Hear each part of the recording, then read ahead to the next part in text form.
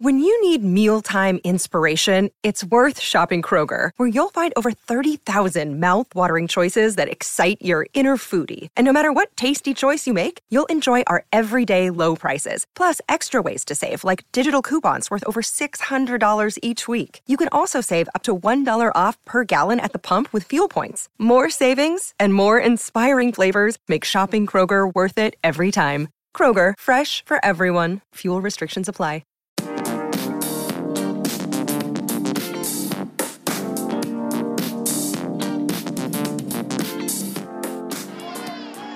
Claire can hit one to the Golden Triangle Regional Airport right here. Boy, that would be lovely. Here comes the first pitch to the junior from Coleman. And that's a fly ball to deep left field. Tell it goodbye. It's way gone. A grand slam home run. Claire Jenkins. It's 4-2 Crimson Tide. Clutch Claire at it again, Tom. And you called it. It was a blast to left. It went toward Columbus, Mississippi. I can tell you that. Wow.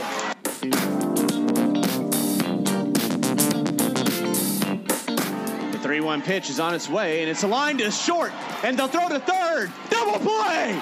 Alabama gets out of it. No run score here in the bottom of the 6th inning. What a play by Claire Highlight. Right to Claire Jenkins, and running off of third and was Tim Foss. Walton has just been ejected. Oh, here we go, Tom. And rightfully so. And he's kicking dirt now on the crew chief, Scott Mayer. Oh, boy.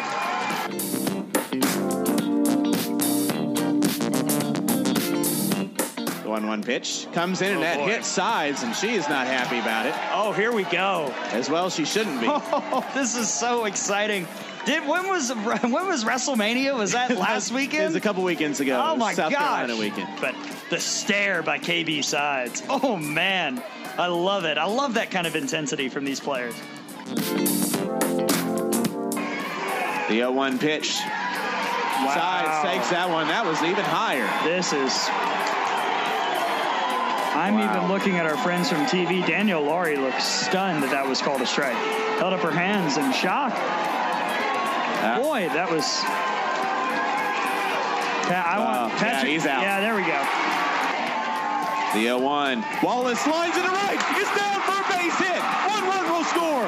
2 runs will score. Morgan rounds third. Here, no, she will stay at third, but it's a 2 RBI double for Skylar Wallace.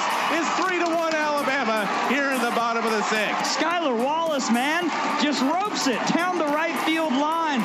Oh, you felt like Alabama just had to get the one, and the one was a walk, but by golly, it opened the floodgates. Fouts looks in. The 0-2. Swing and a miss.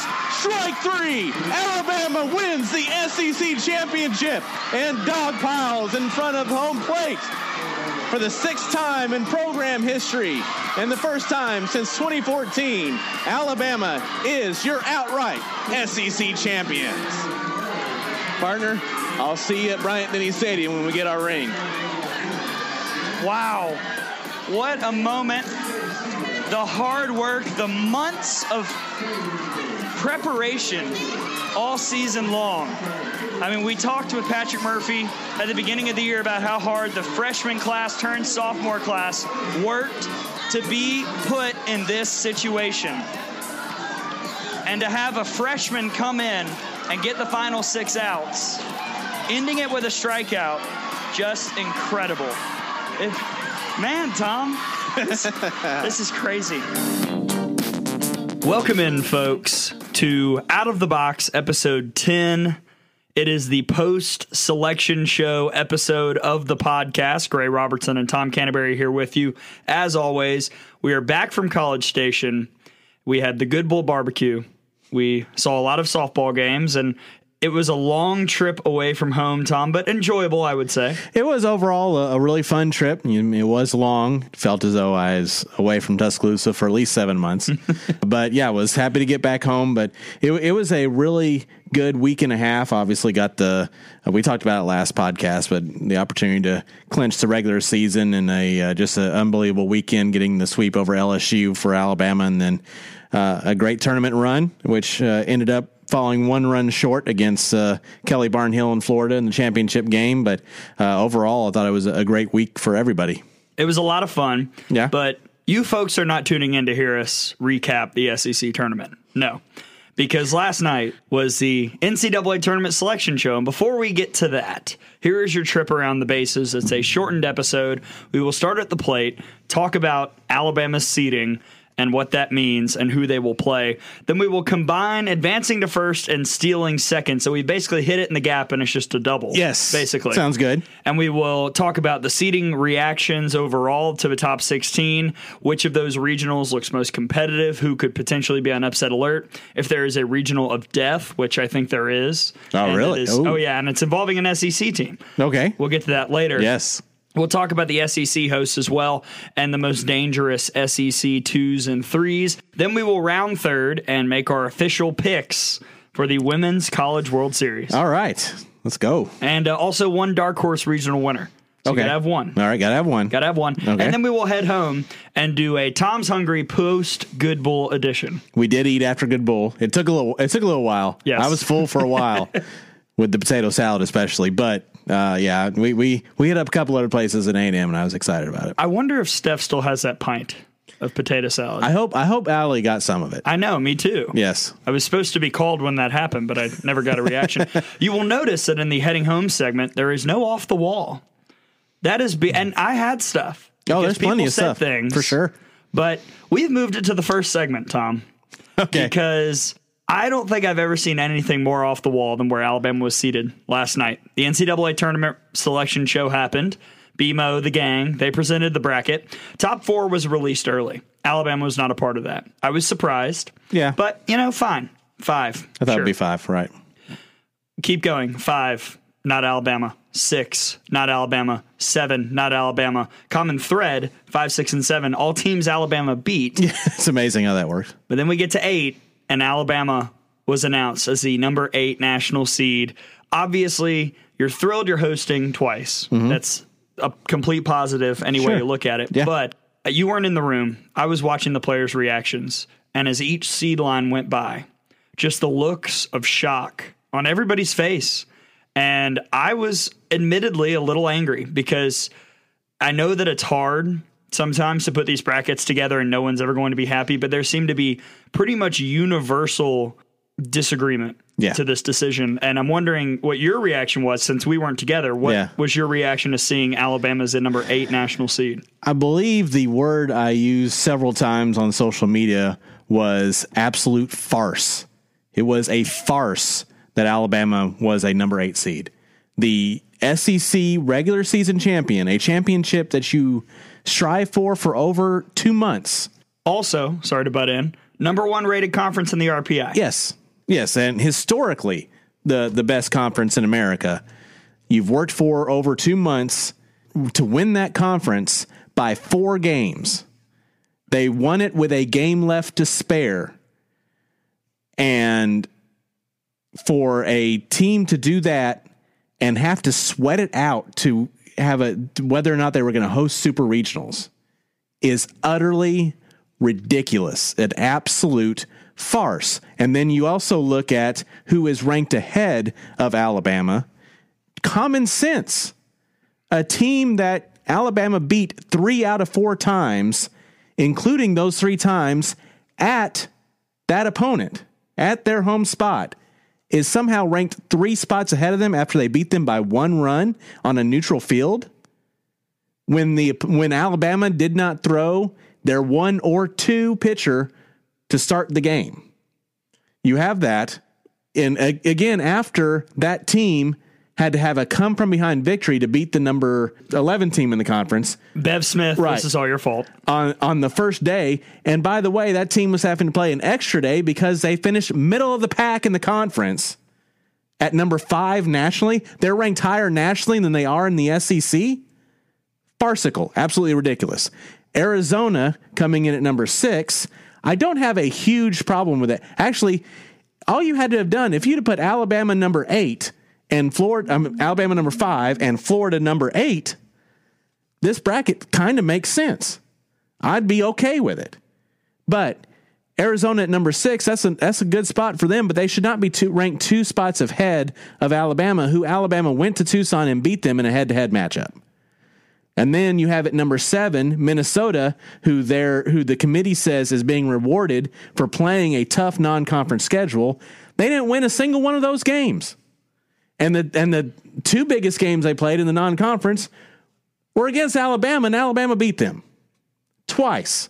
How in the world can you justify them after they go through? Yeah, they went through their conference schedule. They played really, really well. In the Big Ten, finished 3rd in the Big Ten, and is somehow the first in the Big Ten ranked in the seeding process and ranked ahead of Alabama. It just doesn't make common sense. And this is not coming from a person. Yes, I'm biased toward Alabama, but I'm as unbiased as a biased man can be. And I think it just doesn't make any common sense for those teams to be ranked ahead of the SEC champion Alabama Crimson Tide. No, it makes no sense.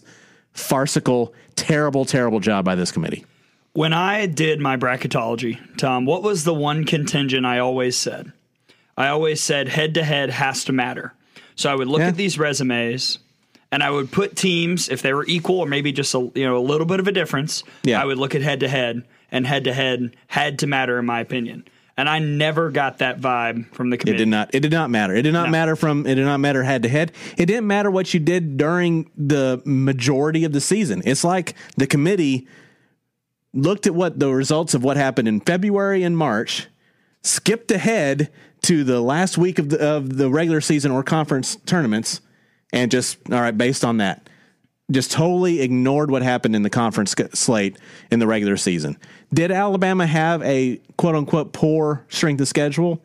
Yes, by the numbers, because Alabama did play some teams that some of them that are normally pretty good that had a bad year. And you can't know that when you're making the schedule for the most part. And then you did play some teams, the Niagaras and people like that you knew were going to be probably not very good, but you had them on the schedule and you played them. But most importantly, the teams that were highly ranked on that non-conference schedule, Alabama beat. And they stayed highly ranked. Right. They were highly ranked when Alabama played them. It's not like they were overrated at the beginning of the year and dropped off. Yeah.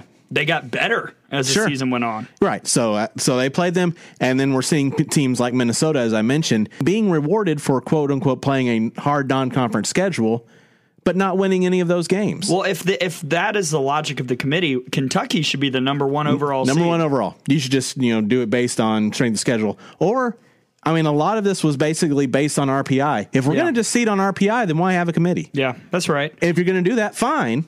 But just let everybody know that is the standard. We're sitting it based on the RPI.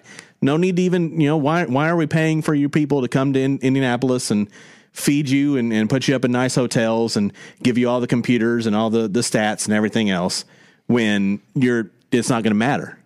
It makes no sense. It doesn't. And let me read a few facts. These are facts. Alabama 6-1 versus teams seeded ahead of them in this tournament. Mm-hmm. Lowest seeded SEC regular season champion since 2007 when Tennessee was the 5 seed.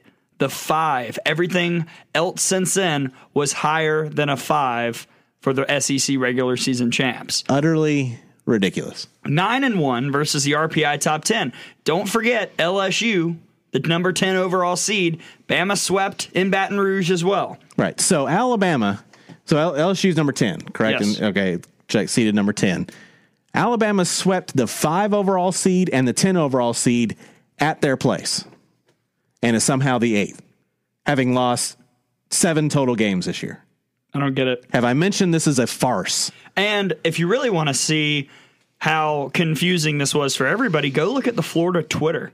And there's a video of the team watching the seeding announcement. They were as surprised as Alabama was to not be at 5. Florida was as surprised to be in that spot. They should have been. We were talking with Florida people there, They didn't even think they weren't even sure they would be a lock to host Supers after the game. Right. Which I thought it was fine. I thought they were a lock going into the championship. 5, no way. I had them at the 7. Yeah. It's farcical. And what the worst part is, I actually agree with you. I don't think that overall the committee did a bad job picking the 16, seeding the teams. I had a couple questions. Ole Miss a little high. There's always going to be. Yeah, that's how it works. I actually thought they did a really good job. They put together interesting Super Regionals matchups as well. But all of that will be overshadowed by this. Right. It's just, it's absolutely ludicrous. I'm trying to find more, going through the thesaurus to find more adjectives to talk about how poorly the committee did in their seeding, especially of Alabama. And at the same time, though, Tom, I would like to thank the committee because this team has been doubted since day one. Yeah. And we talked about it on the very first broadcast. There's something special about this team. They were doubted. They went out and won the SEC by 4 games, just reinforcing that. And they are still being doubted. So you know what? Thank you. Thank you, everybody, for continuing to doubt. Because I saw the look in the eyes of Patrick Murphy. I saw the look in the eyes of Stephanie Van Brakel-Prothro and Courtney Gettins and Reagan Dykes and Taylor Clark and all these players I was sitting around. Thank you, because they're not screwing around. It's about to get real, folks. And I do feel bad if you're in Alabama's way on the road to Oklahoma City, because good Lord, they're so angry, and they're not going to get bothered by it, because that was a point Patrick Murphy made. They're not going to get bothered by this like Minnesota was. Right. This is not in the head of Alabama, because in the grand scheme, it's not like that. They still get 2 regionals at home. Mm-hmm. This is not a PO'd angry. This is a motivated angry that this team will be, and look out. It's similar to, which again, you can use that number 8 again from being ranked number 8 in the preseason in the conference. Lots of advertising for KB Sides. Yes. Oh yeah. And she's going to be very important in Alabama's postseason run that we're going to see. But yeah, I agree. I think it's going to be a motivating factor. I think the loss to Florida in the SEC championship game was going to be a more motivating factor regardless.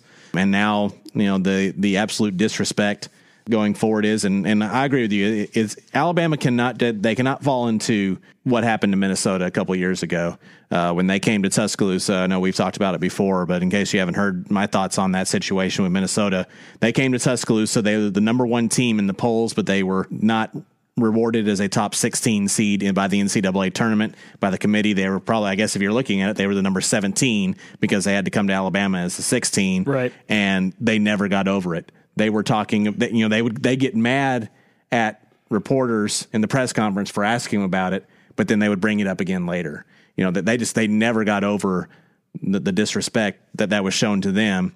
And then they had to come to a good Alabama team, and Alabama was able to win in 2 classic games against the Gophers. But I really think that part of the reason why Minnesota lost is because they never got over and never just came in that we're going to now play softball and try to win.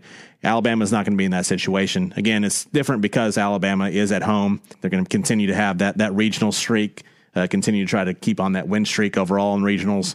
The only team in America, the only program in America that's been to every super regional round there has been. Would love to see that continue here this year, and it's going to be a motivation factor. You still in the top 8, so that's the most important thing. It's disappointing that you're going to probably have to play Oklahoma in the first round in Oklahoma City in the World Series if you make it. But cross that bridge when you get to it. Just you got to take care of the business that's in front. Well, the point Stephanie Van Brakel-Prothro made last night afterwards was, hey, I mean, we're going to have to beat everybody anyway. Yeah. So it doesn't matter when you draw Oklahoma. Sure. You're probably going to have to play them anyway if you really want to accomplish the goals you set out for yourself. I would love to. I talked with Steph when she was talking about what her mom was saying about different things, and I know I think Mama Van Brakel is going to be here for regionals. I would like to invite her. I would like to hear her comments and her thoughts. Join us on the air. At any point, come on Third down. inning, come on in.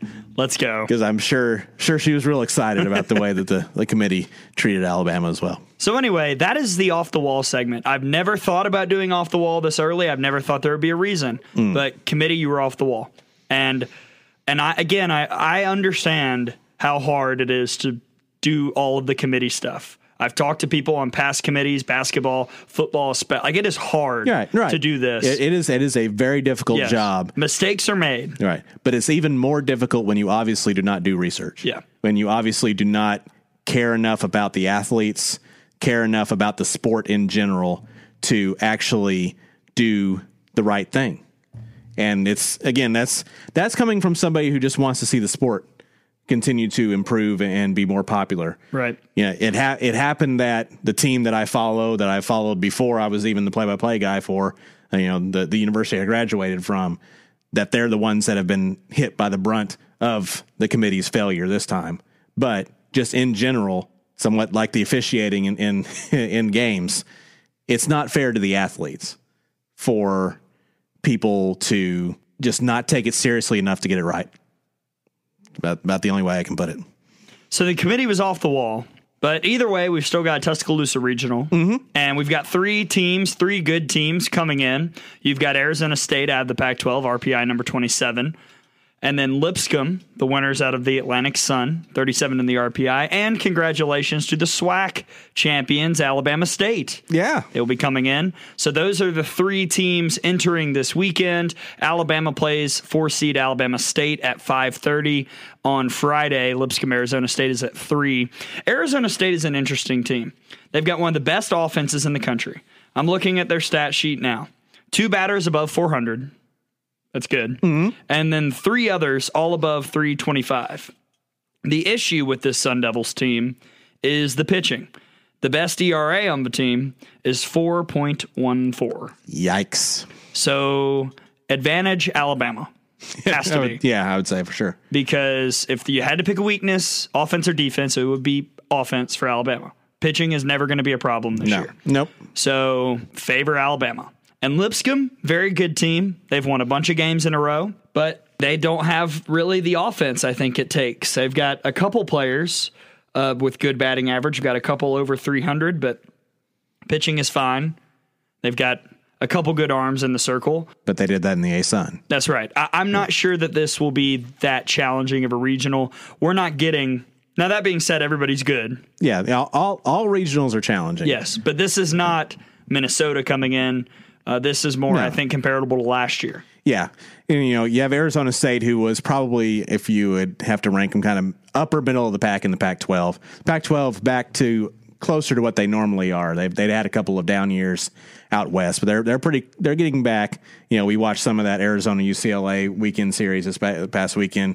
High level softball being played there. Oh, yeah. Washington obviously had a really good year, and Arizona State kind of at the top of the middle of the pack. They're in there with like where Stanford was this year. Stanford had a renovation type year, rejuvenated themselves up into the Pac-12. So it's a good team coming in. Kind of reminds me of is a few years ago when a freshman, Taran Alvelo, came in as the number 2 seed. We had Cal the year after that. So it's one of those, you're not going to be able to just roll the helmets out there and beat them. You're going to have to play well. But if you play your game, you should be able to win. So that is the Tuscaloosa Regional. And then the Super Regional matchup, the Texas Longhorns. Your coach of the year in the midseason. Yeah. Mike White, your surprise team of the year. Yeah. This is the team that we thought would challenge Oklahoma in the Big 12. Didn't really happen. They did not. Nor did anybody in the Big 12 challenge anyone. I'm excited. I think this is a fun matchup. Texas, I haven't studied them. I will when we get to that point. I know they've got Miranda Ellis, great pitcher, transfer out of Oregon. This is going to be a lot of fun for me. My best friend growing up, Texas graduate. Oh, yeah. So I already called him. We already talked some smack. And I think that it's a classic Alabama-Texas matchup in that it's 2 big names, 2 good teams, and then you factor in all the controversy about Alabama seeding.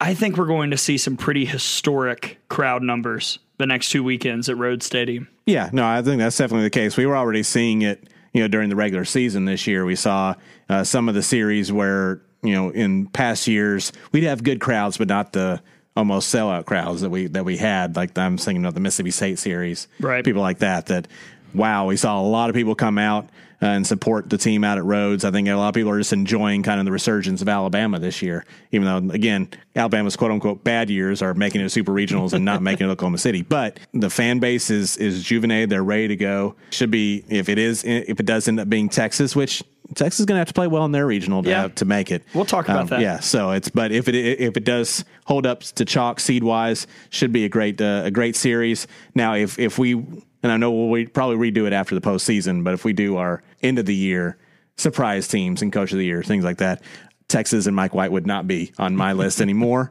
They were a team that did great in the pre-conference and looked good, but then had some issues once they got into conference play. So yeah, the names are great and the team is still good. So it should be a fun series if that matchup happens. I want to play now. Can we just start today? I'm ready to go, and I know the team is too.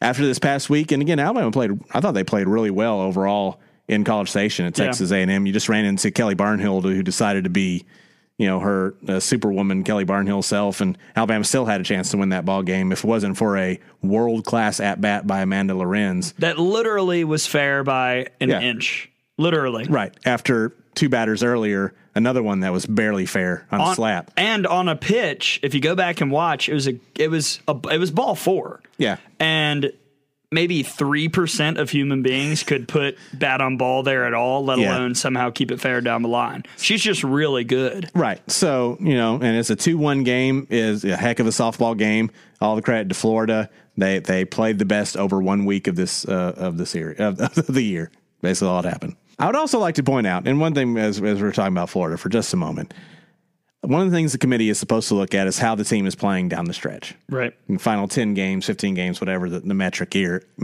is. Florida, I think within that 10-game stretch, is including a home series loss to Mississippi State. Yes. Alabama is including a home series loss to Kentucky. Kentucky better than Mississippi State. That's true. And you can't, I don't think, if you're looking at that and saying, and you're punishing Alabama, and I don't know if that's what the committee looked at, one of the things was, you're going to punish Alabama for losing that 3-game series to Kentucky toward the end of the year. How can you do that and not punish Florida for losing to a much worse Mississippi State team? A week later, by the way. Right. I don't know.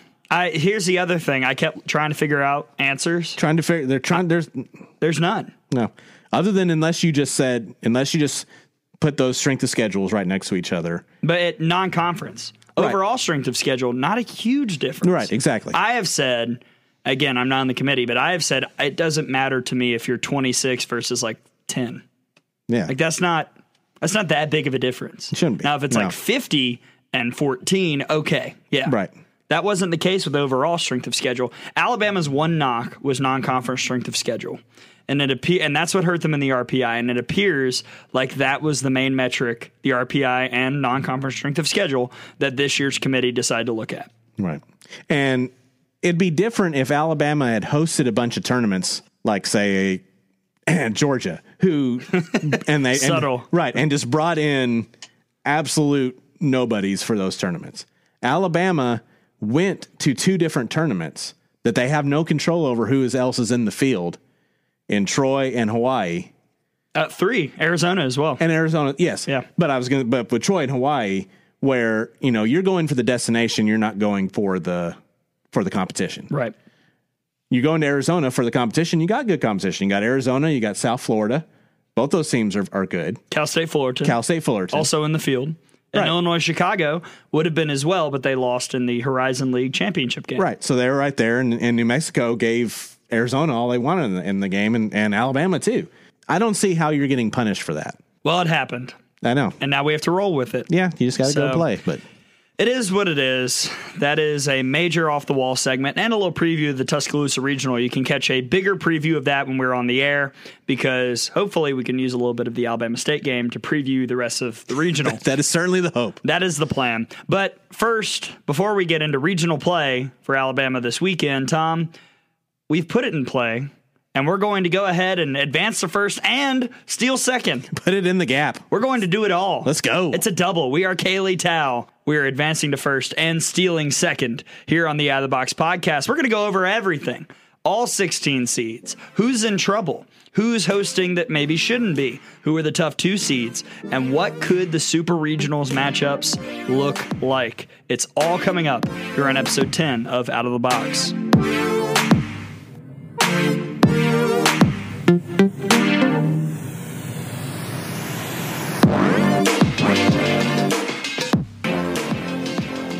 Welcome back, folks. We are advancing to first and stealing second on this combined segment. This feels like this is the Festivus airing of grievances podcast. Basically. As we are airing our grievances at the farcical job that the committee did. In case you missed it, which you just heard, I'm sure, we didn't agree with Alabama seeding. Not a fan. Not a fan. I actually think the committee did a fine job on the rest of the bracket, though, and let's talk about that. We'll start in your upper left quadrant and move around. If you've got a bracket in front of you, you know what I'm talking about. If you don't, NCAA.com has a beautiful printed bracket. You can look at it and see what we're talking about. The number 1 overall seed, Oklahoma. No surprise. No shock at all. Their regional includes UMBC, Wisconsin, and Notre Dame. Mm-hmm. Wisconsin was apparently on the bubble a bit. Notre Dame did beat Florida State this year, but cakewalk, right? I mean, unless UMBC can conjure up basketball magic, I'm not sure there's a real challenge here for OU. I think that might be a little cheeky shot, trying to drop some intrigue with putting UMBC there. Maybe they'll bring their social media maven, please, to come out there. That'd be great. That guy was awesome. Yeah, to bring out against Oklahoma. I don't see that being much of a challenge for Oklahoma, other than Notre Dame. Again, they had the historical success here this year of beating Florida State, so they won't be as intimidated as some others might be. So it won't be a cakewalk there, but I don't expect someone to beat Oklahoma twice. That's for sure.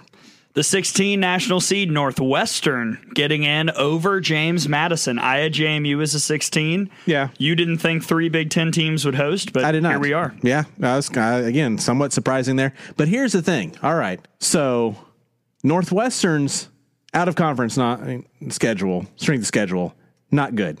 Numerically, it was better than you would think, but they didn't play any big names. They didn't win very many of those games. Yeah, so they ran through a Big Ten schedule, but I don't understand how what they were able to do was good enough to get them over a hump of, ahead of somebody like James Madison or somebody like that to get that 16 seed and Alabama being 8. But that's all right. I'll try to let it go. It's fine. It's fine. Northwestern's best out of conference win was Drake. 23 in the RPI. That was the previous edition. I didn't update the numbers on my sheet because why would I? Tournaments out. Right. This is a Northwestern team, however, that has beaten Louisville a couple times, and the Cardinals are in the Northwestern Regional along with Southern Illinois and Detroit Mercy.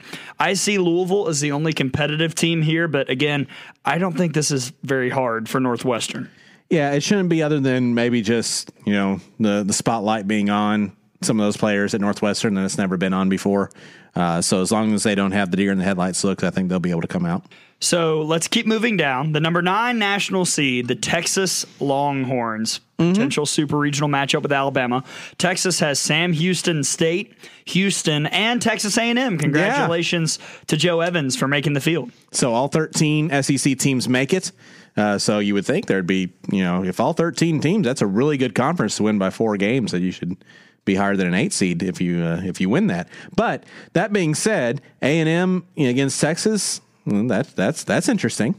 Like how the committee kind of made that happen. You almost could kind of see it coming, right? Oh, yeah. And, if Kendall Potts pitches well, who knows? And I don't know a lot about Houston. I didn't really study them up, but they also have some good wins. They beat Kentucky this year. Yeah. So this isn't going to be easy breezy for Texas. I do expect Texas to win that regional, but there are going to be some tough matchups there. Yeah, there's a tough matchup. Whoever they have to play in the second round, assuming they beat Sam Houston State, which they should, either Houston or Texas A&M, they're going to give Texas a good game. It's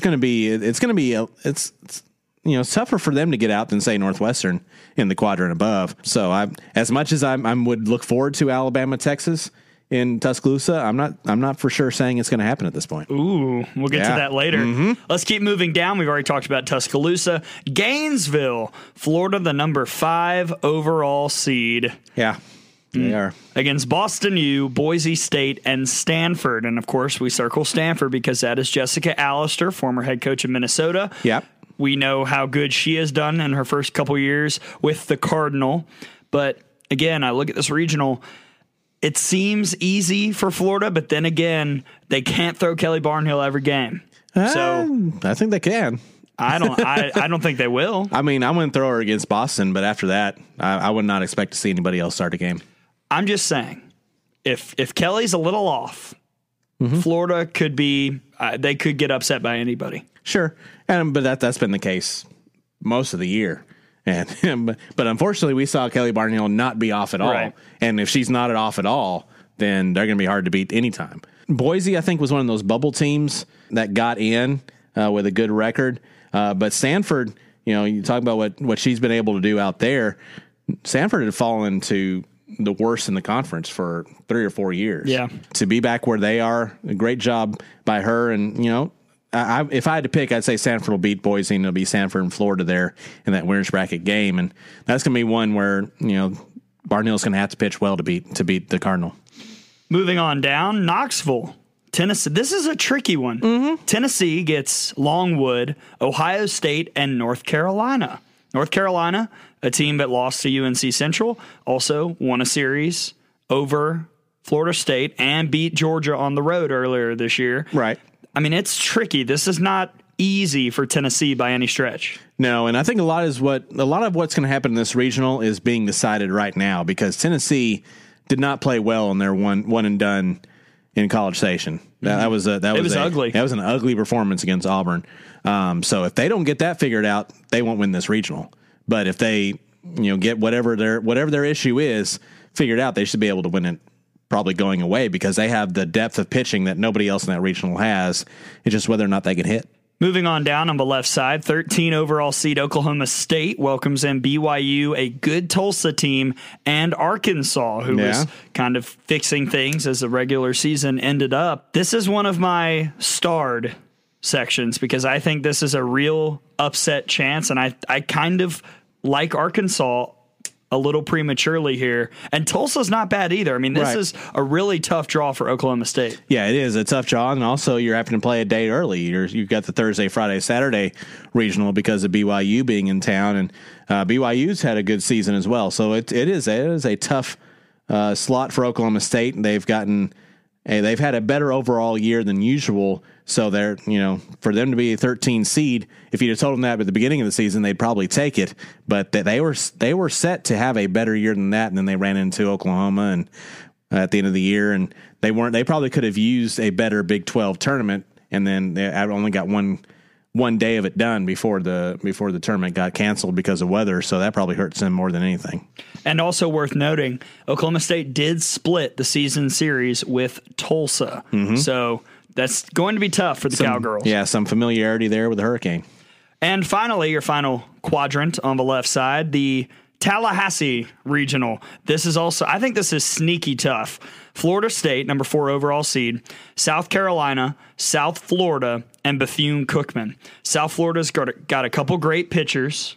They've got Georgina Korick, whose I think ERA is still sub-1. If not, it's around there. And then South Carolina, who can hit the long ball and can be really dangerous when they keep Dixie Rayleigh in the circle. Right, yeah. I don't think this is easy breezy for Florida State either. No, I don't think so. But Florida State had a couple of series and toward the end of the middle of the season in the conference where they lost to North Carolina and Louisville in 3-game series. But since then, they seem to have kind of figured it out. They hammered North Carolina in the ACC championship game in their tournament. But yeah, South Florida is playing really well. South Carolina, they played Florida really well for 5 innings, and then they took out Dixie Rayleigh. Why? We still don't know. It's possible, but I'd pick Florida State to come out of it. So your left side super regionals matchups would be 1 Oklahoma, 16 Northwestern, 9 Texas, 8 Alabama, 5 Florida, 12 Tennessee. 4th straight year Florida has been matched up with an SEC team in supers, and 4 Florida State, 13 Oklahoma State. By the way, that's easily avoidable, committee, if you really wanted to. So of those 4, what would catch your eye other than Alabama, Texas? Right. I personally would be most intrigued by Florida, Tennessee, just because Tennessee has already won a series in Gainesville. Yeah, but that was the first series of the season in the conference. So both these teams have changed so much since then. And again, Tennessee's got to figure out what the problem is. Yeah. Yeah, and if they do that, then yeah, I'm intrigued by that. But if they just kind of squeak through somehow and they're still not playing very well, would not be shocked if Florida just completely runs through it. So let's move to the right side, start up top. Number 3 overall seed Washington with Fordham, Seattle U, and Mississippi State. Oh, sorry, Van. That's tough. It's a long trip. It's not a short flight from Starkville to Seattle. I don't think there's a straight shot there. There's going to have to be a connection or two to get you from Starkville to Seattle. Yeah, I mean, Mississippi State, with the Mashers at the top of that order, they can be dangerous. So it's going to come down to whether if Alvelo and Plain are pitching like they were in the postseason last year. Yeah, Mississippi State is going to need Emily Williams to not walk people. Tall ask, but they're going to need that. And they have to get home runs from Falelu and Mia Davidson. They can't be singles. I mean, they have to be home runs. Yep. Got to score. You're going to have to outscore these people if you're going to beat them out there in Seattle. And I want to say, didn't they go to Arizona State last year? Yeah, yes, they did. In regional, I believe. Yeah, so another trip out west for Mississippi State. Tough call. Right below them, 14 Kentucky getting Virginia Tech, the ACC champions. Yeah. Illinois, a bubble team, getting in, and Toledo. Virginia Tech has some good pitchers. Illinois has a good offense, but I've seen Kentucky now probably, I think, 5 times in person. This seems like Kentucky should, unless the injury to Grace Ballman is more significant than we think, right, Kentucky should get through this regional. I think that's what it all kind of boils down to is Ballman, because hitting wise, having seen in consecutive days in College Station the Georgia offense, Abby Cheek in the Kentucky offense, and Amanda Lorenz and the Florida offense, Abby Cheek is the most dangerous batter probably in America. Yep. So I felt best the entire weekend. I felt as good about Sarah Cornell's strikeout of Abby Cheek than I felt about Skylar Wallace's walk-off home run. So, I mean, it's just... Our reaction in the booth was about the same, honestly, for right. those. Yeah, for those two events. So, Abby Cheek, if she gets on a roll, Kentucky's not only a problem for anybody else in that Lexington Regional, they're a problem for the people in Seattle if they head that way. We will see who gets out of the Lexington Regional, and we'll pick that later on. Moving on down to Oxford, Ole Miss 11, SEMO, Chattanooga, and Louisiana. Oof. With Summer Ellison, who is the winningest pitcher in America this year, a SEMO team that won at Arkansas this season, and a Chattanooga team with, if you look up and down at the 4 seeds, one of the better records of all of the mid-major winners. Mm-hmm. And Ole Miss coming in, not playing very well. This is my region of death, Tom. Oh. I think this is going to be a huge challenge for Ole Miss to win this regional. Yeah, I agree. And this is one of those, the travel issues there, because really that Louisiana team should probably be going to Chicago to play at Northwestern. If they're, I can't imagine either them or James Madison should be going there if you were doing it based solely on seeding and not on travel. But because it's a Southern Central and Louisiana can bus to Oxford, that's probably what they're doing there. And that is a incredibly tough draw for Ole Miss. I agree. So we'll see what Mike Smith can do. We'll see what happens in Oxford. Ole Miss will take on the winner of the Tucson Regional, 6th seed Arizona, Harvard from the Ivy League, sneaky good Mountain West champion Colorado State, and Tom, a recently hot Auburn team that might get Michaela Martin back, although at this point I doubt it. I think Arizona is going to win, but we've seen what happens when Auburn gets good pitching from Lexi Hanley and Chardonnay Harris and the rest of the team, Ashley Swindle. If they can get good pitching to minimize the power from Arizona, Auburn could somehow surprise and win this regional. Yeah, Auburn, the lowest seeded team to ever make the SEC semifinals as the 10 seed, and then not only did they win, they were shutting out people until they faced Florida. So I think that pitching staff has kind of come around without Michaela Martin, and that they can mash it some. So it'll be interesting to see what they have when they go up against Arizona. I don't see Arizona having much problem with either Harvard or Colorado State, but it could be interesting if they match up with the Tigers. Yeah, watching Arizona, it seems to me that it's a tall order, but if you can neutralize their power, not give up the 3-run home run, maybe give up a solo shot, you've got a chance. If they can hit 3-run homer, a 2-run homer, a couple of those in a game, you're not beating them. All right. It also really helps if you have Montana Fouts. And Auburn does not have Montana Fouts. Or even Rachel Garcia couldn't minimize Arizona that much. Montana Fouts did. 8th seed. The 8th overall seed, Alabama Crimson Tide. Let's move on down. to the 7 seed, Minnesota. Congratulations to the Gophers for hosting. I did think they would get a host, didn't think they'd be a 7, but congratulations, and that's a good program. I find it interesting that the team that won neither the conference or tournament in the Big Ten is the top 8 seed. But they did play Alabama twice in the non-conference.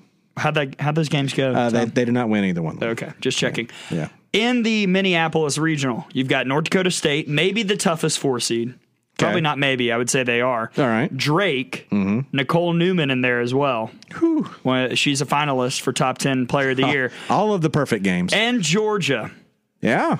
This is my other region of death. Don't screw up, Minnesota. Because congratulations, Minnesota, you're hosting. Yeah. Here are 3 teams that could all beat you that could all very win. easily. Yes. And maybe it'll happen. I mean, I don't know who to pick.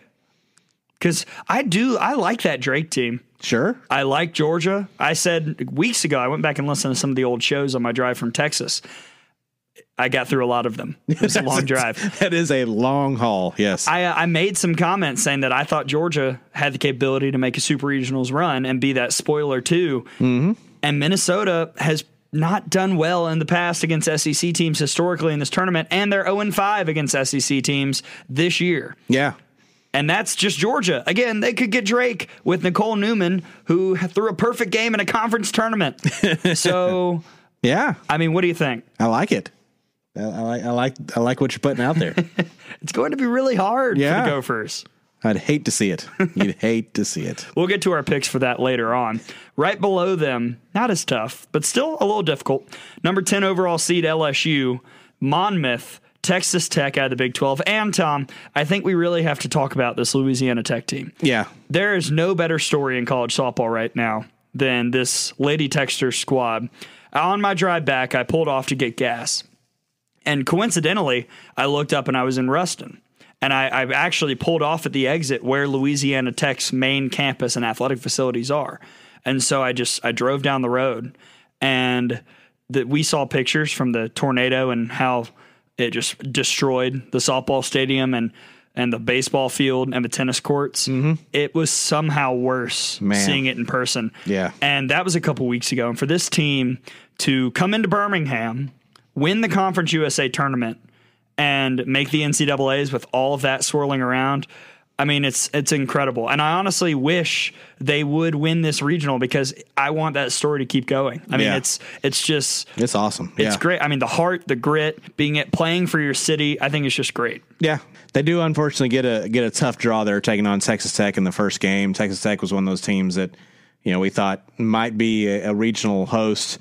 Took 2 from Kentucky last weekend, but everyone's going to be good in the tournament when you get there. So yeah, we'll be rooting for Louisiana Tech and LSU. Kind of like Tennessee, they got to figure something out. Yeah, what is going on? I don't know. I don't, and it's offensively, which is not where I thought the issue would be. Yeah, I mean, I don't think it's necessarily anything against you if you get shut down by Alabama's pitching staff. I mean, that's just it's going to happen sometimes. Alabama. Montana Fouts, Sarah Cornell, and Crystal Goodman were all pitching extremely well in Baton Rouge. But then to come out and get shut out in their SEC tournament when they need to play well in the SEC tournament. With one hit. Yeah, that I don't understand. Crazy. Right below them, the 15 national seed Michigan, I think underseeded. I would have had Michigan higher than 15. They get St. Francis, a team we saw earlier this year, DePaul, and James Madison. And Megan Good. Look out. Yeah. This could be very interesting. Megan Good in her 10th year at James Madison, going to Michigan, and Michigan after having a couple of down years back in the regional hosting mode, and this will be a fun series. And DePaul was playing really well at the end of the year too. So all 3 of those teams can give Michigan a run here. So, and that's kind of what you're expecting when you get down to the lower numbers in the seedings, the 13, 14, 15, 16, they're going to be tougher seeds, tougher overall regionals. And finally, before we end this segment and get ready to round third, the Los Angeles Regional with a familiar name, number 2 seed UCLA, Weber State, Cal State Fullerton, team we saw this year, and Missouri. Yeah. And I really feel for Missouri because I think this is a team that had the potential to make some waves. They took the risk of playing in this postseason, got eliminated in game 1 of the SEC tournament, and now they have to go to UCLA. But they still got the full tournament experience in the SEC and College Station. They refuse to leave. Flights canceled. We will not. We fought to be here. I don't care we lost. We're here. We're hanging out. Sweet Larissa. Yeah, that is a tough draw for them, though. But they were going to have to mash their way through whatever regional they get to anyway. Yeah. So, and UCLA, that's a hitter's ballpark. And just, unfortunately, you're going to have to go against probably Rachel Garcia. And that's going to be rough. No, it's going to be a little tough. And so let's take a look at the right side. We'll zoom out. The super regional matchups: 3 Washington, 14 Kentucky, 6 Arizona, 11 Ole Miss, 7 Minnesota, 10 LSU, 2 UCLA, 15 Michigan. A couple things catch my eye, Tom. First, Michigan and UCLA played this year. Michigan won that game. Yeah. So if those two teams met, that would be interesting to see how that factor plays in, if that game was kind of just non-conference fluky or whether Michigan can actually compete with UCLA. The concept of LSU going to Minnesota is fascinating to me. Yeah. Because I would love to see LSU fans tailgating in Minneapolis. Yes. And I think Washington, Kentucky has an element of fascination because, again, if you can get good pitching performances from Kentucky, they can at times be a top 5 team in the country, and that includes having the potential to beat Washington. Yeah. Interesting, too, that you look at all 4 of those possible super regionals, you are seeing a team have to travel a long way. Yeah. Also, as you're seeing Kentucky would have to take the long trip out to Seattle, Ole Miss all the way out to Tucson, LSU all the way up to Minnesota, and Michigan all the way out to LA. So there's not the somewhat regional matchups you have on the other side of the bracket here. So that could be interesting as well. You know, again, if somebody like LSU can figure it out, and then somebody like Georgia gets the upset over Minnesota, then you can see LSU hosting that super regional. Maybe. I have a hard time seeing Minnesota winning that regional, but we'll get to that. Yes. Because it is time for us to round third. When we come back, we will make some picks. Each regional, super regionals, and our 8 Women's College World Series teams. Are you ready, Tom? Sure. That coming up here on episode 10 of Out of the Box.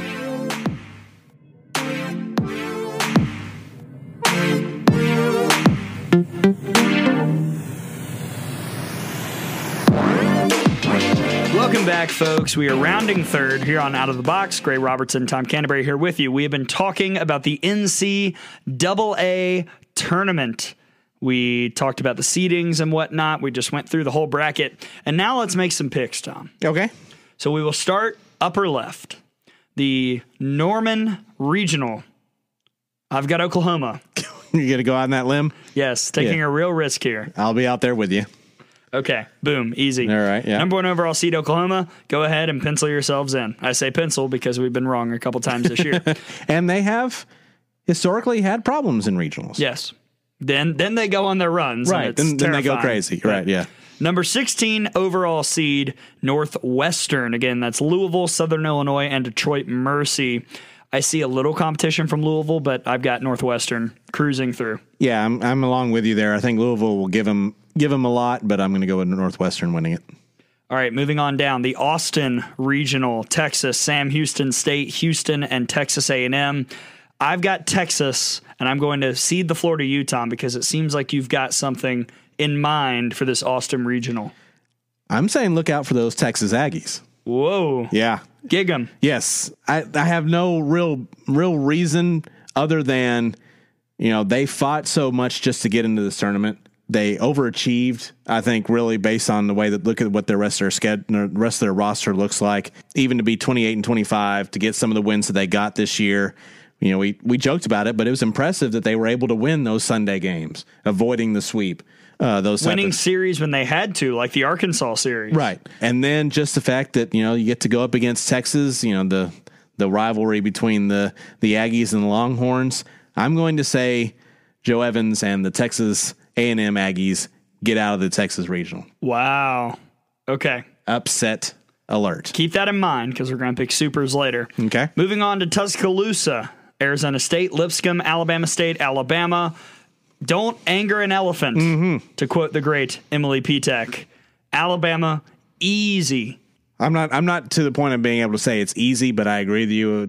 I think Patrick Murphy's team's going to be angry. I think they're going to play well, and I think they win. I think they keep that regional streak rolling, not only in overall regionals, but in actual individual regional games. I think that streak stays alive here after this year.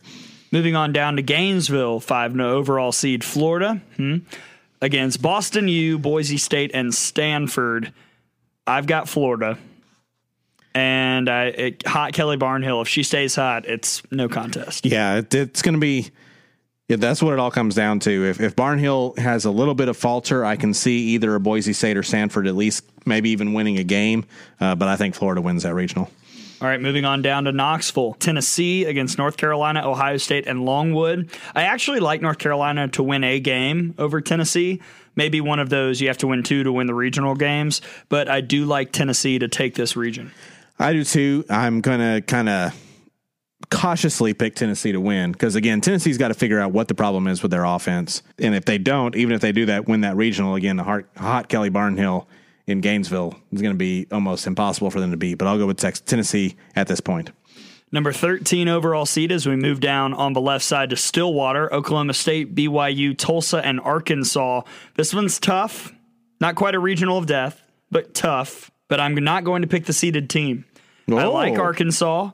I think they've got the pitching. I think if you can neutralize the Oklahoma State bats, then you've got a chance. And Autumn Storms pitch really well down the stretch. And Mary Half, if she's hot, she's always a wild card. So give me Arkansas to win the Stillwater. I know you gave me the look because I bought in at the beginning of the year to Arkansas. I'm buying in one more time. Give me Arkansas to win the regional. Just can't stay off that new money. No.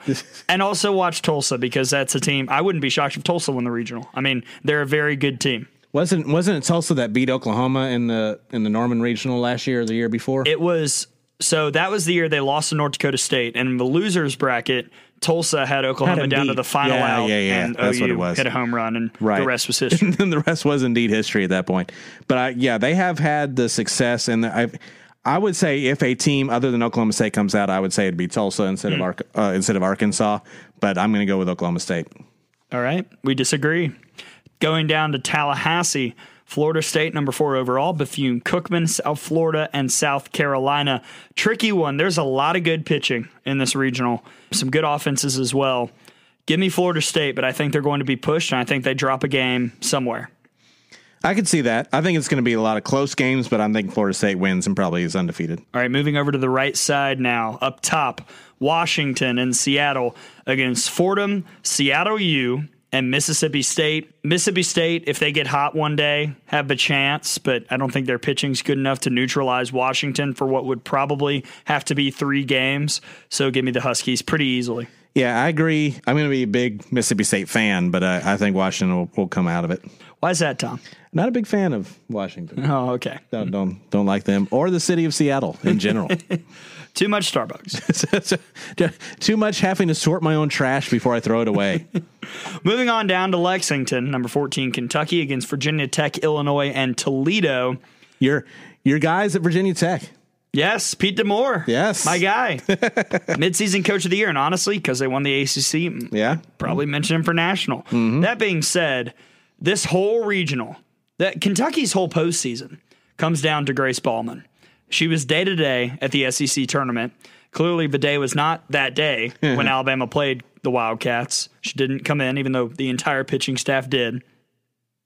I like Kentucky to win, but if Grace Ballman can't play or that injury affects her effectiveness in the circle, I'll take Virginia Tech. But right now, I like Kentucky. Again, contingent on a healthy Grace Ballman. I'm along with you there. And like I said, Abby Cheek is the most terrifying batter in the entire nation. Even if Kentucky's pitching isn't quite there because of the Ballman injury, I think Cheek will be able to at least smash them to at least super regionals. I do. We both take Kentucky, and that sets up Washington, Kentucky, which we'll pick in a minute. Here we go. It's starting to get interesting. Down to the 11 seed, Ole Miss against Chattanooga, Southeast Missouri State, and Louisiana. The Raging Cajuns with Summer Ellison are good buddy Sarah Hudak from Texas A&M, as well as Keely Milligan, also from Texas A&M. So a lot of members of the Raging Cajuns who have seen SEC pitching. Right. And because of that, as well as Summer Ellison just being darn good in the circle, and me not trusting Ole Miss, I'm taking Louisiana to win the Oxford Regional. Wow. I'm going to go along with you. Whoa. Yeah, I'm going to go out on that limb with you. I agree. Take Ole Miss, everyone. Yeah, I think at this point, that should definitely be that would be the bet. I don't trust Ole Miss anymore. That's for sure. Yeah. And then once, I think, they had that opportunity to win the regular season if things had fallen correctly on the last week of the regular season in the SEC. And then they get swept by Georgia. And then they come into College Station, played pretty well against Mississippi State. But then, they head up against that buzzsaw too, like Alabama did. I just don't think their confidence is probably where it needs to be to come in against such a tough regional slate. So I agree. I'm going to go Louisiana. Moving on down to Tucson, number 6 overall seed Arizona, Harvard, Colorado State, and Auburn. Tom, you go first this time. Who do you have? I just hope Auburn plays Harvard for no other reason than I can make so many jokes. Twitter will be fun. It'll be good times. But all that being said, I think Arizona wins, and it's probably pretty easy. I think so, too. I wouldn't be shocked if Auburn took a game, but Arizona's really tough to beat down there. And they're think about how good they're feeling after winning 2 at UCLA. Right. I'm sure that totally kind of erased the weekend before. Yeah. When they got swept by Washington. So they were able to play spoiler and kept UCLA from winning that Pac-12 outright. And, then they get to host, 3 teams they don't see very often. I'm sure, right. You don't see a Harvard or Auburn or even Colorado State in Tucson very often. And I think sometimes that can be an advantage when you're not, familiarity sometimes makes it easier for an upset to happen. That's why I think Louisiana has a little bit of familiarity with Ole Miss, so they have an opportunity there. None of those teams have familiarity with what they'll see with Arizona, so I'm going to go with the Wildcats. All right, moving on down to Minneapolis, number 7 seed Minnesota, North Dakota State, Drake, and Georgia. I'm going to amend what I said a bit earlier. This is the region of death. The Ole Miss Regional is the regional of supreme illness, but this is the regional of death, plague, all of that. Pestilence, it's all coming down. It's very tough. Literally any of those teams could win it. I mean, even North Dakota State. That being said, I'm going to stick to my guns, stick with what I said a couple shows ago. I'm going to take Georgia. Wow. I like Georgia to win this regional. All of my gut and all of my want and desire is for somebody other than Minnesota to win this series, win this regional, which is why I'm going to pick Minnesota. Yeah, sometimes you kind of try to talk yourself into it. And it's not really because I agree that both Drake and Georgia are really good teams. Maybe the committee saw something I didn't. So I'm going to go with Minnesota. I will say this. If Drake can get the bats hot with Nicole Newman in the circle, they're tough. Drake's going to sweep through there. I mean, Yeah. if they can find a way to score runs consistently, look out. Moving on down to Baton Rouge. LSU, number 10 overall, Monmouth, Louisiana Tech, and Texas Tech. I like LSU. I see a little bit of a challenge from Texas Tech. I would like to see Louisiana Tech try and give LSU a game, but I think the Tigers have it. And I think with Beth Torina, we've seen a lot over the years. They kind of struggle a little bit down the stretch, and then they get it right going into the NCAA tournament. So I like LSU. Yeah, I'm going to go with you because of that factor of LSU historically having some downturns toward the end of the year, but then really turning it on in postseason. So, but they got to figure out what it is offensively, because sometimes we see that turning it on factor starts in the SEC tournament. It did not this year. No. Again, they got to be doing whatever they're doing right now in practice. They got to figure out where that offense went. And if that offense comes back, they got the pitching to win it for sure. Moving on to Ann Arbor, the number 15 overall seed Michigan, led by Megan Bobian and freshman Lexi Blair, who is up for Freshman of the Year nationally, along with St. Francis, DePaul, and James Madison. I'm really tempted to pick JMU, Tom, but that would be 4 unseeded teams in super regionals. Yeah. That's a lot. I feel more confident about the other ones. So because Megan Bobian's pitching better, I'm going to take Michigan to win this regional. Well, I only have 2 right now. Oh. As far as non-hosts advancing in regional. So I am going to pick James Madison. I think Megan Good is going to, if by no other than just sheer determination out of the 10th year senior, I'm going to go James Madison and the Dukes coming out of that Michigan regional.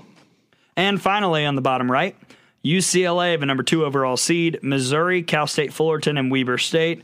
I like UCLA. Yeah. I think if Missouri had a little bit better and more consistent pitching, I would say they might get a game, but UCLA, easy. 100%. All right, moving on to Supers. Top left, we both have Oklahoma and Northwestern. Let's go ahead and write down Oklahoma. Yeah. All right. Go ahead and just put them everywhere, basically. Yeah. I mean, I wish this is why I wish my bracket had been right. Because I had Kentucky, I believe, as a 16. Mm-hmm. And for the last couple weeks, I had them as a 16. I think Kentucky could have beaten Oklahoma at least once. Yeah. But Northwestern, no way. I don't see Northwestern being able to do anything. All right, so both of us have Oklahoma in Oklahoma City. Yeah. Surprise. Mm-hmm. All right, Alabama and Texas for me, and for you, Alabama, Texas A&M. Either way, both would be at the Rhodes House. Yep. Tom, you go first. Yeah, and I think Alabama would win probably pretty easily if this matchup happened. We saw, it was just kind of a fluky game 3 on Sunday. Alabama offensively got 2 home runs in the first inning, just kind of stalled out. And we saw Potts have one of her best games in the circle. But I just don't see A&M being able to hit anything significant off of Alabama pitching, because that was also the game we didn't know it at the time, but Montana Fouts on Sunday was pitching with an injury. Right. She's pretty much back to 100% now. I don't see A&M being able to score on the Tide, so I'll go with Alabama. I will, too, take Alabama to beat Texas. Cooper Barnes, I expect you to be here in Tuscaloosa. I like Alabama's pitching over Texas's pitching, as good as Miranda Ellis has been, and Shaylin O'Leary as well. Offensively, the edge goes to Alabama. Texas has gotten good production out of the Oregon transfers, out of Janae Jefferson at the top of the order, but this is a good matchup for the Crimson Tide. Either way, you've got A&M, I have Texas. Either way, good matchup in Tuscaloosa. Yeah. All right, moving on down. Florida and Tennessee. All right, can Florida stay hot Florida for this long? Like, seriously. Because I keep thinking about when Tennessee beat Florida in Gainesville. And at the time, Florida wasn't struggling. That was the first conference series of the year. They had lost to UCLA. We had some questions, but they weren't overall just giving up a bunch of runs. Right. That happened against Tennessee. I'm going to take Florida, but I think Tennessee wins a game. And I think in the above, I've got sweeps for both of those. But I think Tennessee wins a game over Florida. I could see that happening. I'm going to take Florida as well, and most of it is just because, again, I've lost all trust I have in Tennessee. It was kind of a begrudgingly picking them even to win their regional in Knoxville. I think they've lost their offense, and they may not get it until they get Shipman back next year. That would be really tough if that. We talked about the impact of that injury. I thought they would be over it by now. I thought they'd be over it 2 weeks ago. Yeah. But it still clearly lingers offensively and defensively. Yep.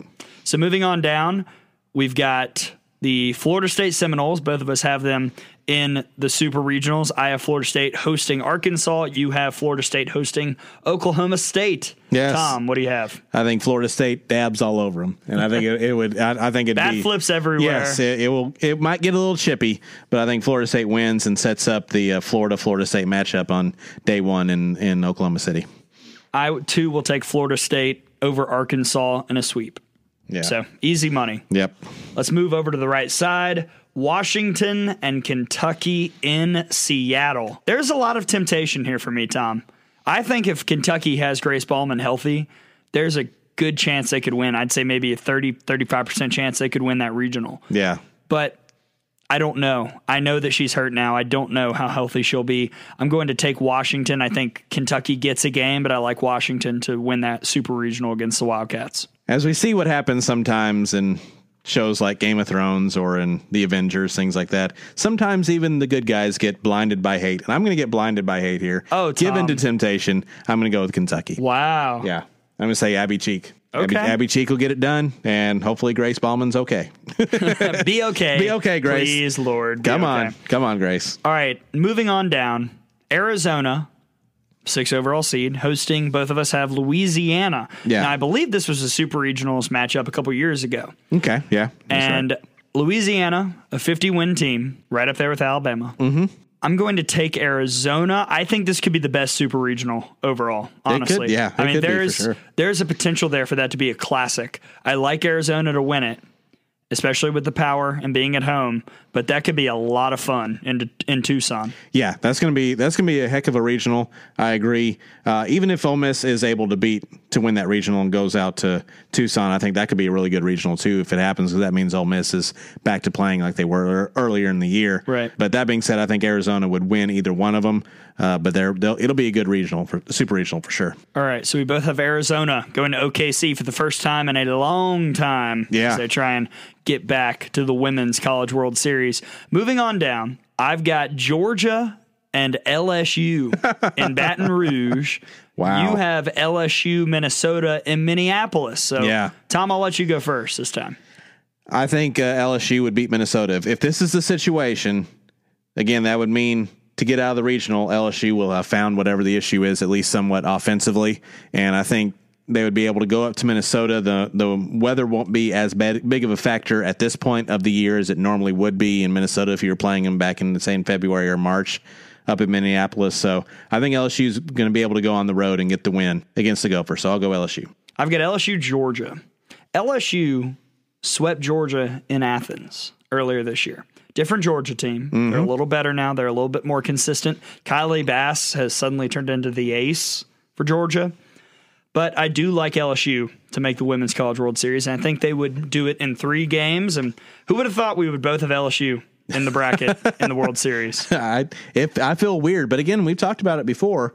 It's all about matchups once you get into this NCAA tournament.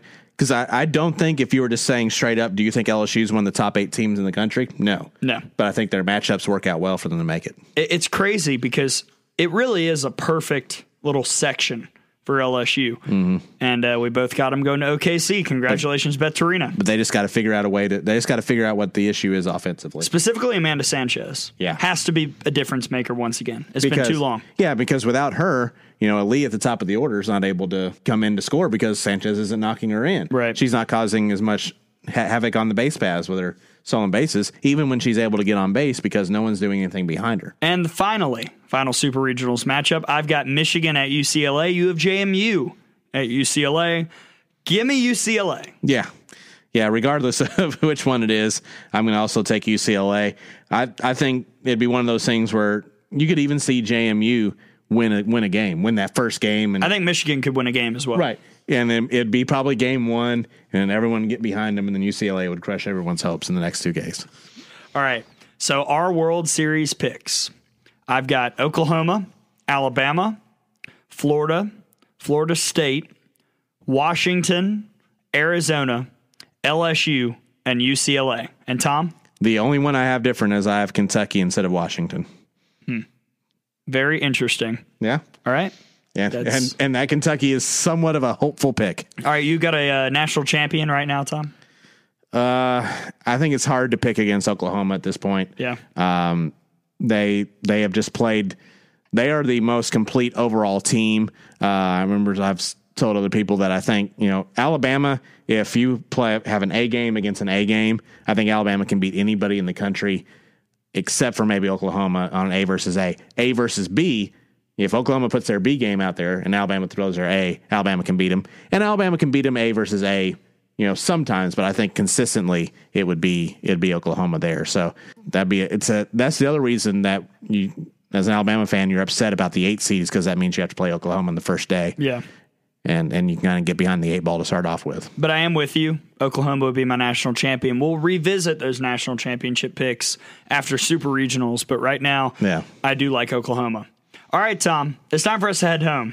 All right. You know what that means? Uh-huh. Food. Yes. Talk about food. Tom's Hungry is back. The committee can't screw up Tom's Hungry. I know that much. There is no committee except us. There's nothing farcical about this. And we will talk about the restaurants at which we ate in College Station after Good Bull coming up as we wrap up this episode of Out of the Box.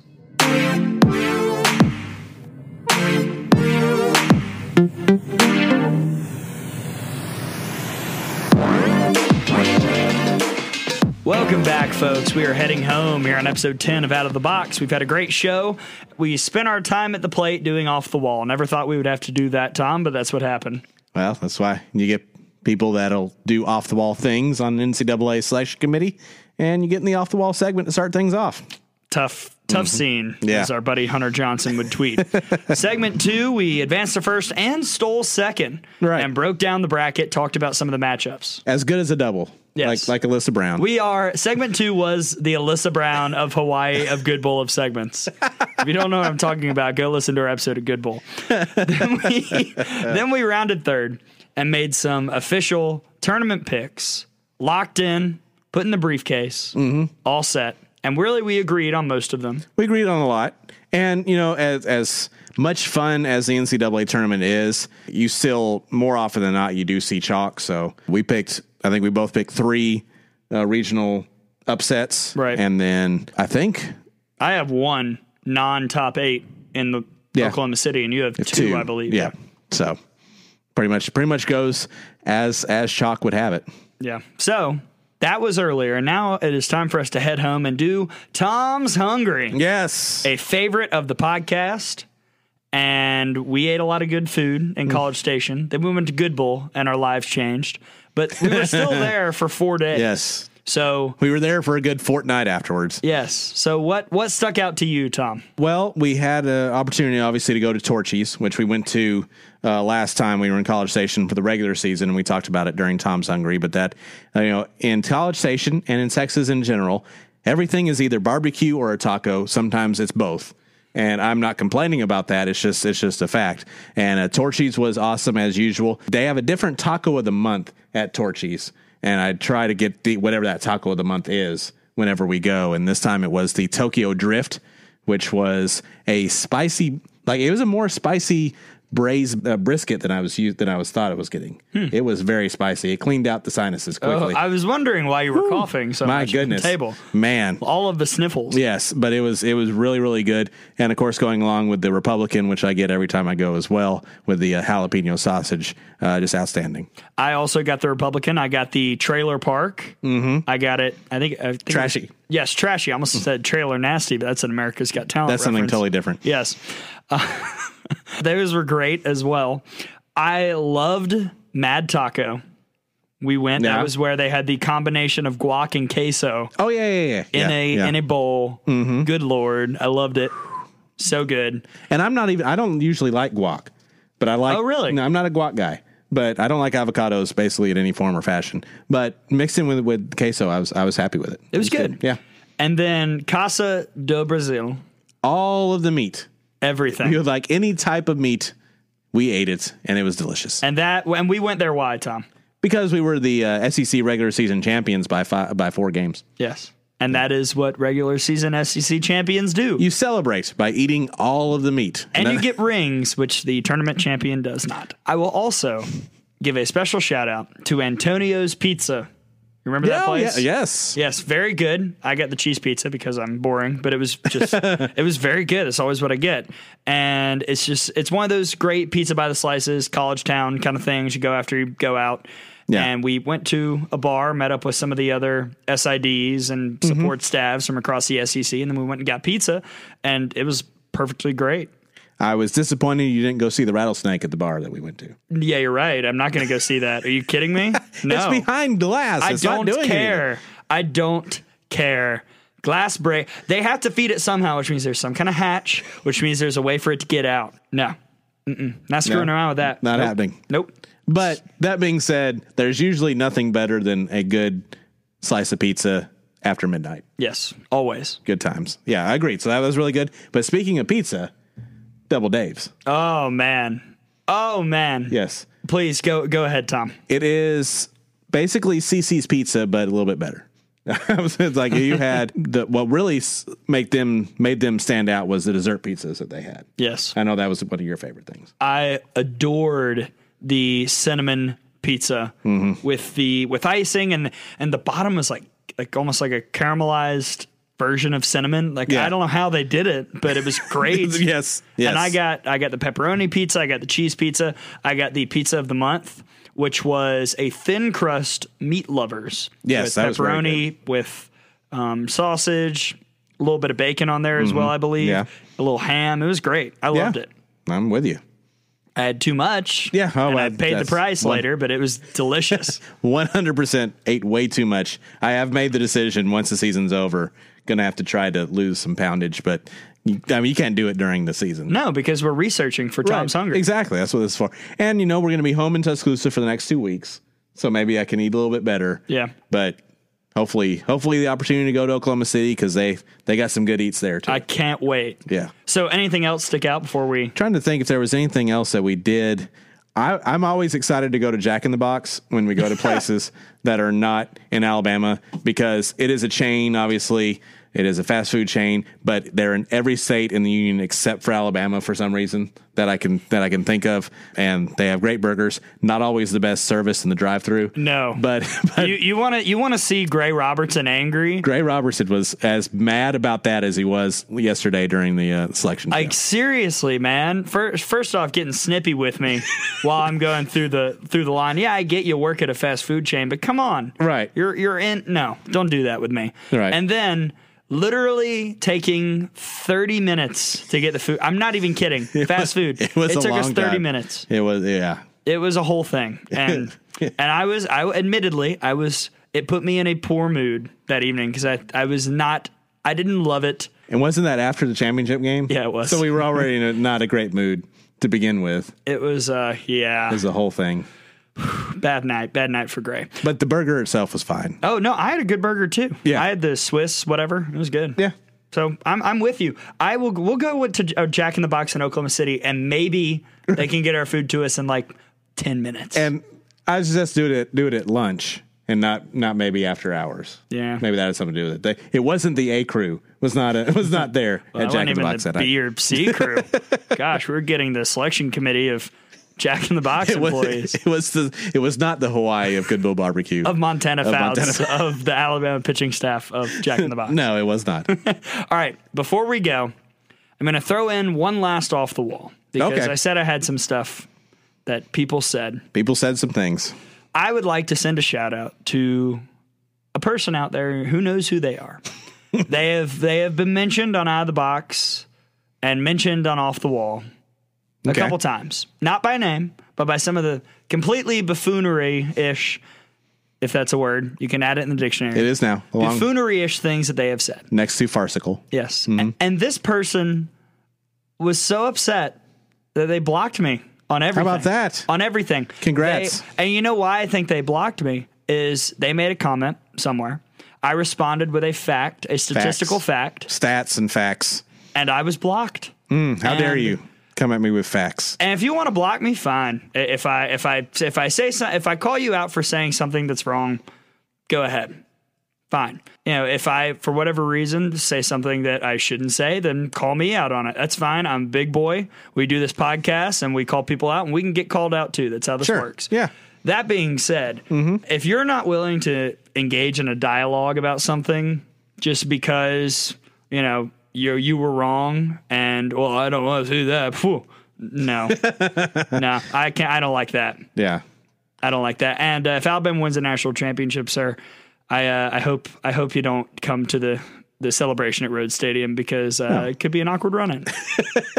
Just saying, because I still have copies of all of the times you said Alabama was trash and couldn't hit, and only had one pitcher named Montana Fouts, who was not pitcher of the year. It was another Alabama pitcher, Sarah Cornell. Alabama's offense not very good, because they were check notes 1 or 2 in every category offensively in the conference this year. All right, that's my. I just wanted to get that off my chest. Do you have anything you want to add? I'll just say, but you know, that being said, I am proud about having blocked some trolls on that's fine Twitter too. and Facebook. No, now if I'm getting, you're not a troll. If I'm getting harassed, right? I will. I have blocked some people a couple times. Yeah. So that there's a difference there, but I think you should definitely wear that blockage with pride. Yes, I saw a player mother in the hotel. Told her it happened. She got up and hugged me. It was great. Big high five for you, sir. Yes. Oh man, that's a miniature off the wall. Right. And that is the Out of the Box podcast. There you go. We're set up, Tom. It's the postseason. It's the most wonderful time of the year, and I think you can be upset about the seedings to start off with, but then use it as motivation and just go out there and play your game. And you know what I'm ready for. The Cook's Pest Control scoreboard updates on Friday. Oh, it's the best. It is the best, and we're at 5:30, so a lot of the games are happening over, and a couple are coming up, so we get to talk about it all on the air. And seeing as how Alabama's playing Alabama State, I'm hoping we're able to talk about a lot of it the entire time. That's the plan. Yes. So as we wrap up, Tom, where can people find you on social media? They can find me on Twitter at @TCanterbury RTR. That's CANTERBURY. And we get all the Alabama athletics, especially softball and some Game of Thrones and wrestling thrown in there. And hopefully this week I'll be able to see the end of the Avengers, which we haven't told that story. We didn't. Go ahead. No, we didn't. Oh gosh. Yeah. We told it on the air during the broadcast of one of the games in College Station. But so Wednesday, as we talked about on the Out of the Box podcast last week from Good Bull, we were going to go the next day. I was so excited. Avengers Endgame. I'll finally get to see the end of it. I'm wearing my Captain America shirt today. Very excited. He's my guy. So we go. It's one of the best theaters I've ever been in. You got the relaxing, lounging chairs. You pour your own popcorn. Popcorn and drinks, and you got your feet up, and you're watching a great. The movie's awesome. It gets to like literally the climax of the movie, the big battle at the end. If you haven't seen it, I won't spoil it as far as the circumstances of it, but it's a huge battle at the end. We're ready to go, getting excited. I'm pumping my fists, clapping at certain parts, and then tornadic weather in the area knocks the power out. And we're like, it doesn't look like the power's coming back on at all that day. So we leave. They give us a rain check, and I'm thinking, all right, we can go back later in the week.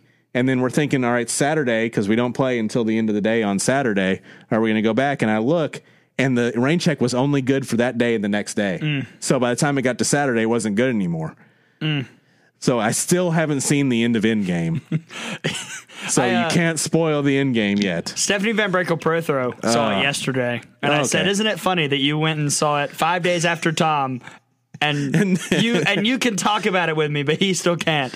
I feel bad for you. I really do. It's man. It's bad luck. It was a tough scene again. Oh, boy. The popcorn was great, and putting your feet up in the movie is awesome. A super nice theater. Yeah. 10 out of 10 suggests that Tuscaloosa builds that. Add that in wherever you go. Not to throw in more construction, but oh my! As long as it doesn't shut down a road, I'll be happy. And I haven't found a new shutdown road yet, but I haven't gone through like downtown or anything yet. So we'll see. Good luck. Still just excited to see what new roads are shut down here in Tuscaloosa. Godspeed. Since we were gone for a good 5 years. Anyway, you can follow me on Twitter at Gray_Robertson, GRAY_Robertson. You can follow the show at OutOfTheBox_pod.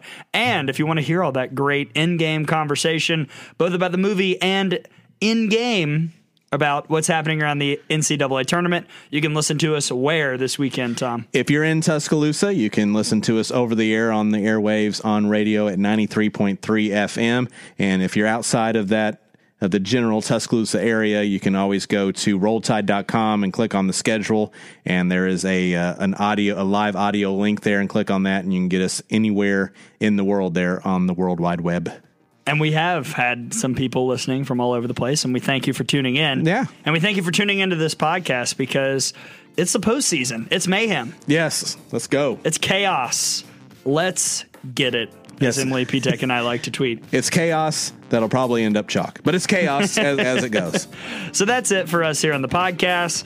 The postseason is here, folks. This is not a drill. The postseason is here and starting this weekend, and we hope you follow us along on this road that will hopefully lead to Oklahoma City and the Women's College World Series. Until then, we will see you at the Rhodes House this weekend for regional play, Alabama State at 5:30 on Friday night. For my partner, Tom Canterbury, I am Gray Robertson saying so long, and we will see you next time here on Out of the Box.